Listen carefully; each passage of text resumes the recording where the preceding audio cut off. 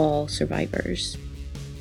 Tempered through fire, all survivors possess wisdom and grit.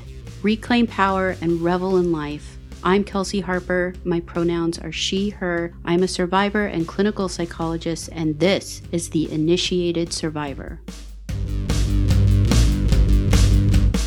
It's kind of the wounded healer concept that we have that, all of us in our different ways are wounded healers, and it's through our wounds that enables us to actually be an effective healer. And I feel like that was at play here for me.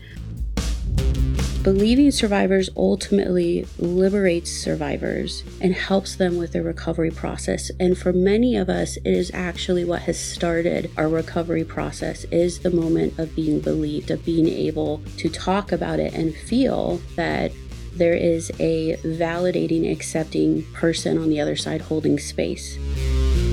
For me, it felt very much like me in my life before that, how I had known and understood myself and the world had all been completely obliterated, just vaporized within a second.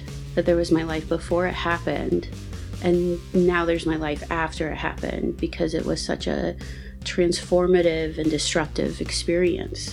And so in order to really be able to end rape and rape culture, we have to be able to identify it and call it out as it is.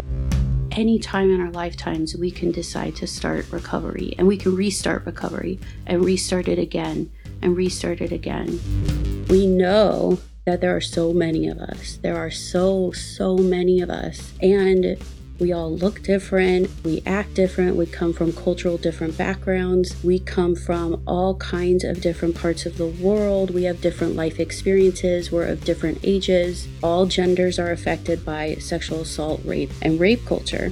And the more that we learn about this, the more that we can actually help each other. New podcast coming September 14th. You can listen anywhere that you get your podcast.